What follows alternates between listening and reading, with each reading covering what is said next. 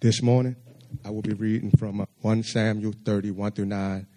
I know this is not a familiar passage, so I would invite you all to follow me on your phone or if you have a Bible with you. No, we don't really come out the Old Testament too often, so this may not be something that you're used to hearing. When you get there, can we get a couple amens? David and his men reached Ziklag on the third day. Now the Amalekites had raided the Negev and Ziklag.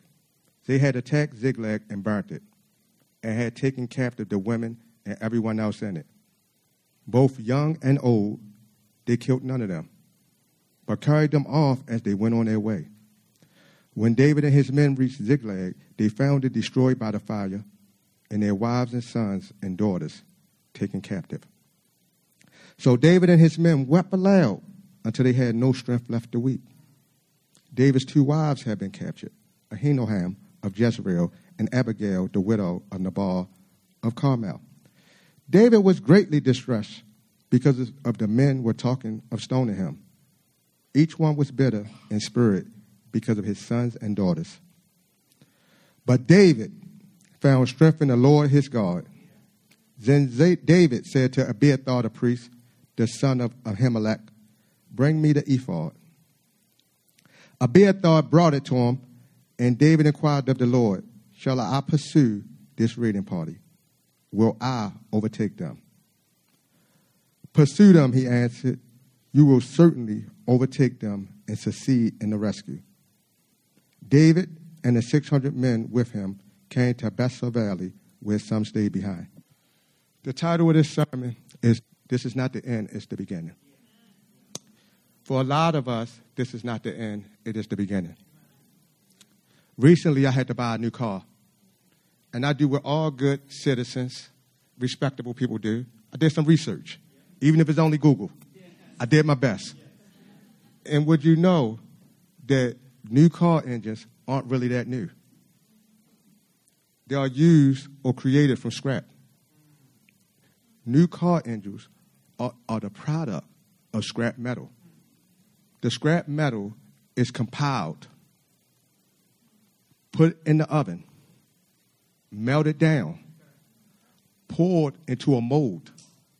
Once it comes out the oven and is allowed to cool down, the rough areas are beaten off and it is smoothed out. The last step in this process is what we see it going into a new car. It looks shiny, it looks new, and it is very expensive.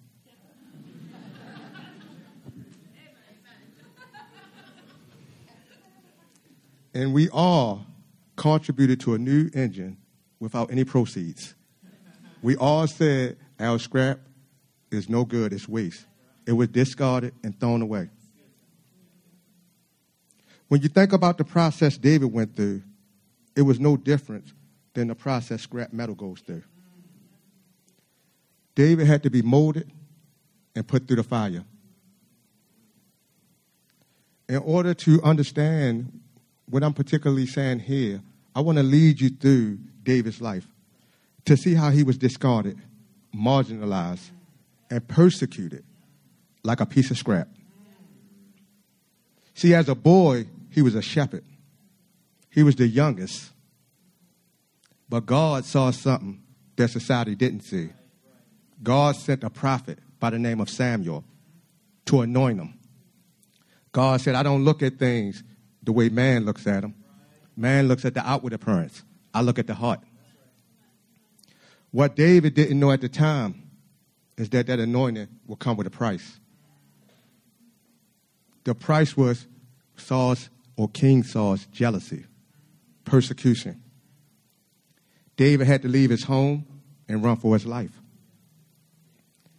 Think about it. Hiding wherever you can find shelter. One of the places that he hid was a cave. While hiding out in the cave, everyone who had suffered some kind of loss or deprivation was discontented, disenchanted, and mistreated in society came to follow David. Overnight, David came to be a leader of the marginalized. He didn't ask for this. Yet they followed David to the Philistines. Well, I see Pastor David talking, so I'm going to go over here to Pastor David. You remember the champion Goliath that David slain in his youth, right? Yeah. Well, these the same Philistines that, David had to find himself amongst. When you have to choose between life and death, exile and asylum seems better than death. This is the daily reality for the vulnerable, the poor, victims of violence, and people with disabilities. Yet, there is still hope. David and his men have fought numerous battles against the Philistines before going to the king Achish for asylum. See, for you who don't know, King Achish was the king of the Philistines. But with every good gift, there's a price. King Achish gave a small city called Ziklag to David. But there came a time where King Achish said, hey, David, time to go to war against King Saul. See, Ziklag comes from a Hebrew root word, meaning being pressed on all sides. It lived up to its name. The names that we call ourselves matter. Where we find ourselves matters. David and his men became soldiers for the Philistines in exchange for their asylum. They were living in exile. Imagine, no family, amongst your sworn enemies. As if exile was not bad enough. This is what you have to see on a daily basis. As everyone marched, they marching. David had been living amongst the Philistines for a year and a half, found no fault with the king. Yet the commanders of the Philistine army remembered the songs of David killing his tens of thousands. And they thought to themselves, can we trust David? There was no reason not to trust David. He'd been living with him for at least a year and a half. But when it was time to go to battle, they had second guesses. These second guesses led to the commanders going to King Achish and say, hey, we are demanding you send David and his men back unless they get on the battlefield and betray us to find favor from King Saul. So, as any good king, I say, would do, who wanted to keep their power, although there was no fault in David and his men, he sent them back. It was a 3-day journey. Some of you have traveled on vacation, work, may even be veterans. What is the first thing you want to do when you travel and get back home after not seeing your family for several days, several hours, several weeks? Sometimes it don't take days. It could take a shift at work. I'm quite sure that David and his men were thinking about hugging their children and wives, eating a home-cooked meal, sleeping in their own bed. I believe we all will have shared similar thoughts. This was their hope. This is what carried them through their days and nights. One more time, church, follow me. Walk with me. Don't just sit there. Come along. Imagine finally arriving to find everything burnt. On top of that, your wives and children are missing. I see a lot of spouses out here together. A lot of people are together. It's easy when you have the person beside you. What happened when all that you have, the final pieces that complete you, are also missing? This is the experience for these men. They dodge one encounter over here to come and find another crisis at home. David was already a fugitive, homeless, and suffering. His men were homeless, poor, discontent, and suffering as well. Have you ever seen a man truly cry? There are times, I got to tell you, when the dam breaks. This was one of those times. It was written that these men cried loudly. Let me say that again. They cried loudly. There was no shame or reservations. This was an ugly cry. Snot coming out their nose. The tears didn't even come out the corner. It came out the sides. This was one of those cries where they was laid out. They cried until they had no more strength left to shed tears.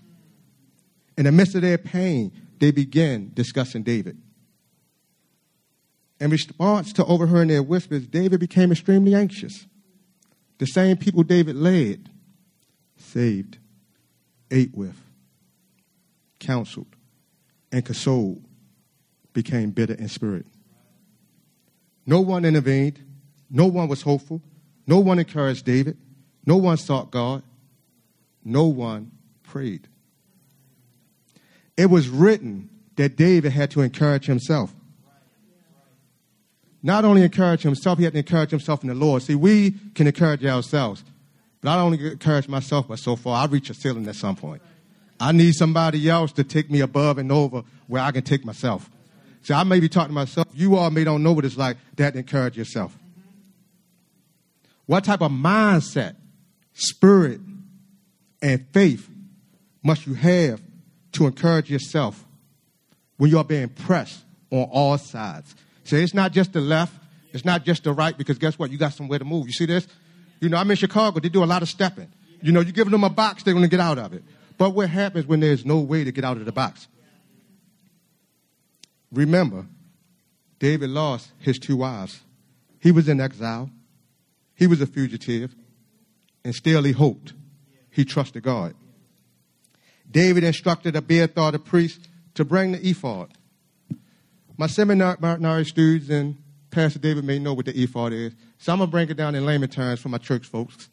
The ephod was a piece of linen connected to the breastplate that held the stones, Urim and Thummim. Urim and Thummim was used during those times to seek divine guidance from God. Today we have Jesus.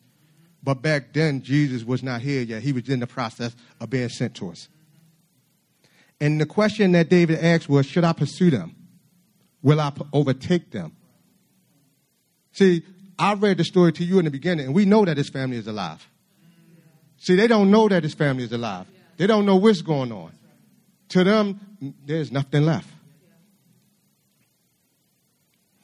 God knew. God did not reveal this fact to David. God only told David to pursue the Amalekites and that he would overtake them. I don't know whether David pursued for retribution. I would have. I don't know whether David fought for his honor or his vengeance. I would have. I don't know what David's thoughts were. I do believe that if God had said don't go, David would not have gone. He would have remained obedient. Somehow, David's conviction changed the same men who were hurting, downcast, and bitter. He changed them to follow him. In that moment of talking of stoning David, can you imagine sitting on the side, whispers, and you are David over here preparing yourself, encouraging yourself in the Lord, and you go to the priest, and you say, priest, bring me the ephod. And imagine the men that are following you, and they're thinking about all the battles that you have taken them through. They're thinking about all the struggles that you have endured together. So there became a moment of clarity that they see that David did not respond with the hurt people. David went above hurting someone that hurt him. David did not indulge in the whispers. David had the foresight to seek God. Do anyone in here have the foresight to seek God? Do anyone in here have the foresight not to hurt someone who has hurt you? It's very easy to look at what's in front of you with your natural sight. Still, there is a spiritual sight that says these crooked paths can be made straight. These wrongs can be righted. Justice will overtake injustice. See, this morning I come to tell the church, David had to be willing to go through the pain, the hardship, and travel by faith. You can never know what's on the other side unless you take the first step. On the other side for David was his 2 wives. As we sit here this morning and you look to your left and you see your neighbor and you look to the right and you see your neighbor, we don't know what no one carries. We just see that they are present this morning. But I want you to know, similar to the Waymaker, God has been and is with you. Listen to this again. God has been and with you. God is not a God of I will do. God is doing. So we're not talking about a future tense God. We're talking about a God that is present. The fact that you are able to stand is not in your own might. The fact that you woke up this morning is not in your own might. So I say, no matter your circumstances, never stop turning to God. Through David, we have an example of a person encouraging themselves in a time when they had no one else. Although it may look like the end, it's only the beginning. Better days are here. Trust the process. For God's love is not only unifying, it is liberative. And I say that there was once a time that we was all captive to something. The marginalization, oppression, and injustices that David and his men experienced were because of human actions. The fortitude, perseverance, and delivery that they achieved was because of God. Amen? God is a God of righteousness and justice. There should be no difference between justice and God. I'm going to say that again. I get some people when I walk around, they say, well, let's go to the Old Testament. I say, well, if I go to the Old Testament, I'm going to take you to Micah. If I go to the New Testament, I'm going to take you to Jesus. God is the same God of old and the same God of new. God does not change, only man. So I tell you today, there is no distinction between justice and God. Justice is synonymous with God. That's why you have salvation. Sometimes in a multicultural setting, it is easy to forget that each person brings a different perspective, language, and values. When I think about multicultural settings, I always think about those marginalized. People on the margin sometimes find themselves there for the same reason that David's men found themselves there, which was loss, deprivation, discontent, and mistreatment by society. They walk around voiceless. They are denied access to resources and basic human rights. Because marginalized people do not fit the status quo, the poor way they are treated is normalized. They have no advocates. The only one who heard their cries is God. It's no wonder that God is more than an abstract concept for the people who find themselves marginalized. I once had a conversation with a friend, and this friend happened to be Caucasian. And he said, it's a sad truth, but I came to the cross by being taught and just having to confess my sins. But there are some of us who came through the cross by fire, a baptism through fire. That when I speak of Jesus, I'm not speaking of a theoretical Jesus. When I talk about Jesus, I'm talking about someone that has walked with me and delivered me. When I talk about Jesus, I'm not talking about St. Augustine or any of the church fathers. I'm not talking about the church history. I'm talking about a Jesus that said, hey, this morning, no matter how heavy it may get, you will get through this day. That no matter what fire you go through, I will cover you. You will come out not smelling like smoke. I'm talking about that Jesus. That is a real Jesus. So I would like you to know, how did you get to the cross? Think about what have you been delivered from? People who are marginalized are often pressed beyond measure. We expect them to not only survive, we expect them to thrive. How do we make lament or create room for those who have lost so much? So I would like you to think about that and really sit with it. People say, joy comes in the morning, the storm lasts for a night.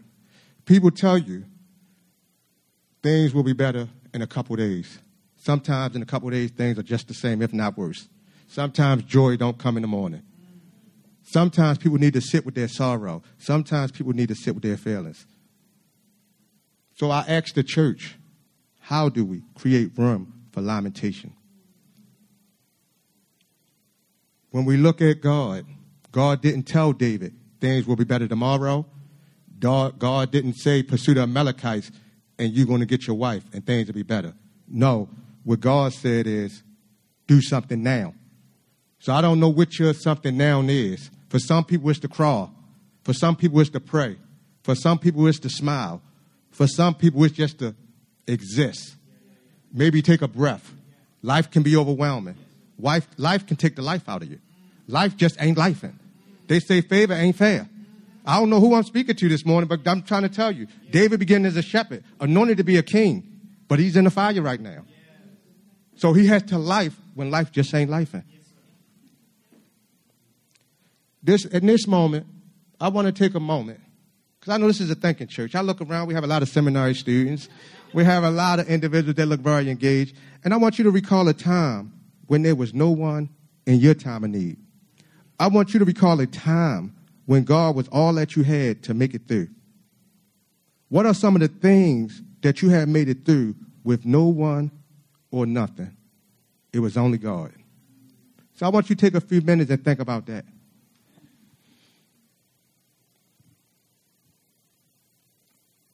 And this may be a little spontaneous, but as Pastor David said this morning, this is a congregation full of testimonies. And if there's someone that would like to get their testimony at this moment, this wasn't written, but to share a little bit about what God has done for you, I'm willing to bring the mic for you, because maybe someone needs to hear not only what I have to say, but what you have to say, because the spirit that lives in me and Pastor David also lives in you. So do we have one person that want to talk about the good news, the goodness of God? Do we have anyone brave enough to say, by the grace of God, I stand today?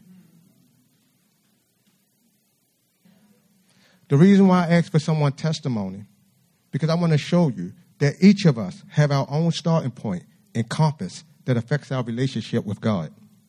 Some of us have come to God from the center, others from the margins. Unfortunately, marginalized people are sometimes seen as pieces of scrap and thrown away by society. It is God who sees the value in all people. God is not a divisive God. God does something better than restore or reconcile. God transforms people, communities, and circumstances.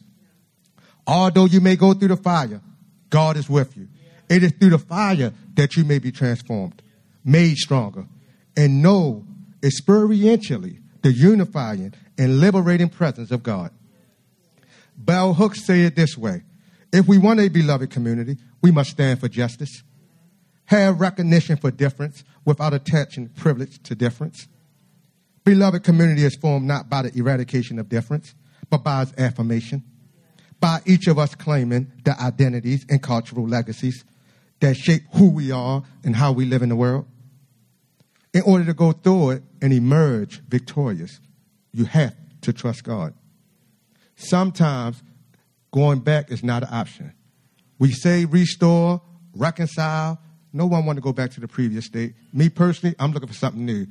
I've been there. In order to get something new, I have to go across. That's the whole prefix of trans. Re is to take you back. God is not looking to take you back. God is looking forward to take you forward. There will come a time in each of your lives where you will have to encourage yourself, if it has not already come. Your spouse may not encourage you. Your partner may not encourage you. Your friends may not encourage you. What do you do when there is no one to encourage you? Have you ever had to encourage yourself? How deep did you find yourself in the midst of darkness to bring yourself up to the light? See, I remember what it's like to have to encourage myself. I remember sitting in a dark place mentally and physically. I remember using my hands to cover my eyes, my foot tapping. I remember the dark clouds as they hovered above my head. I remember how a glimpse of light peeped through the gloom in a form of hope. At that moment, I remember how I got down on my knees. And all I can say was the Lord's Prayer. So I didn't have the energy or the capacity to come with beautiful words. I didn't even want to pray, to be honest with you. I wanted to ask God, why me? But I did not know the victory was already there. I was called to keep on going. See, we all can hope and trust God when it's going our way. But what do we do when it's not going our way? God doesn't ask you to come with beautiful words. Sometimes God just say, give it to me. You know, prayer looks one way to me, it may look another way to you. Nevertheless, for me, that's what I remember. That's how I got through. I encourage you this morning. When life is crushing, just listen. This is not the end. It's the beginning. Love your neighbor as God has loved you. Amen.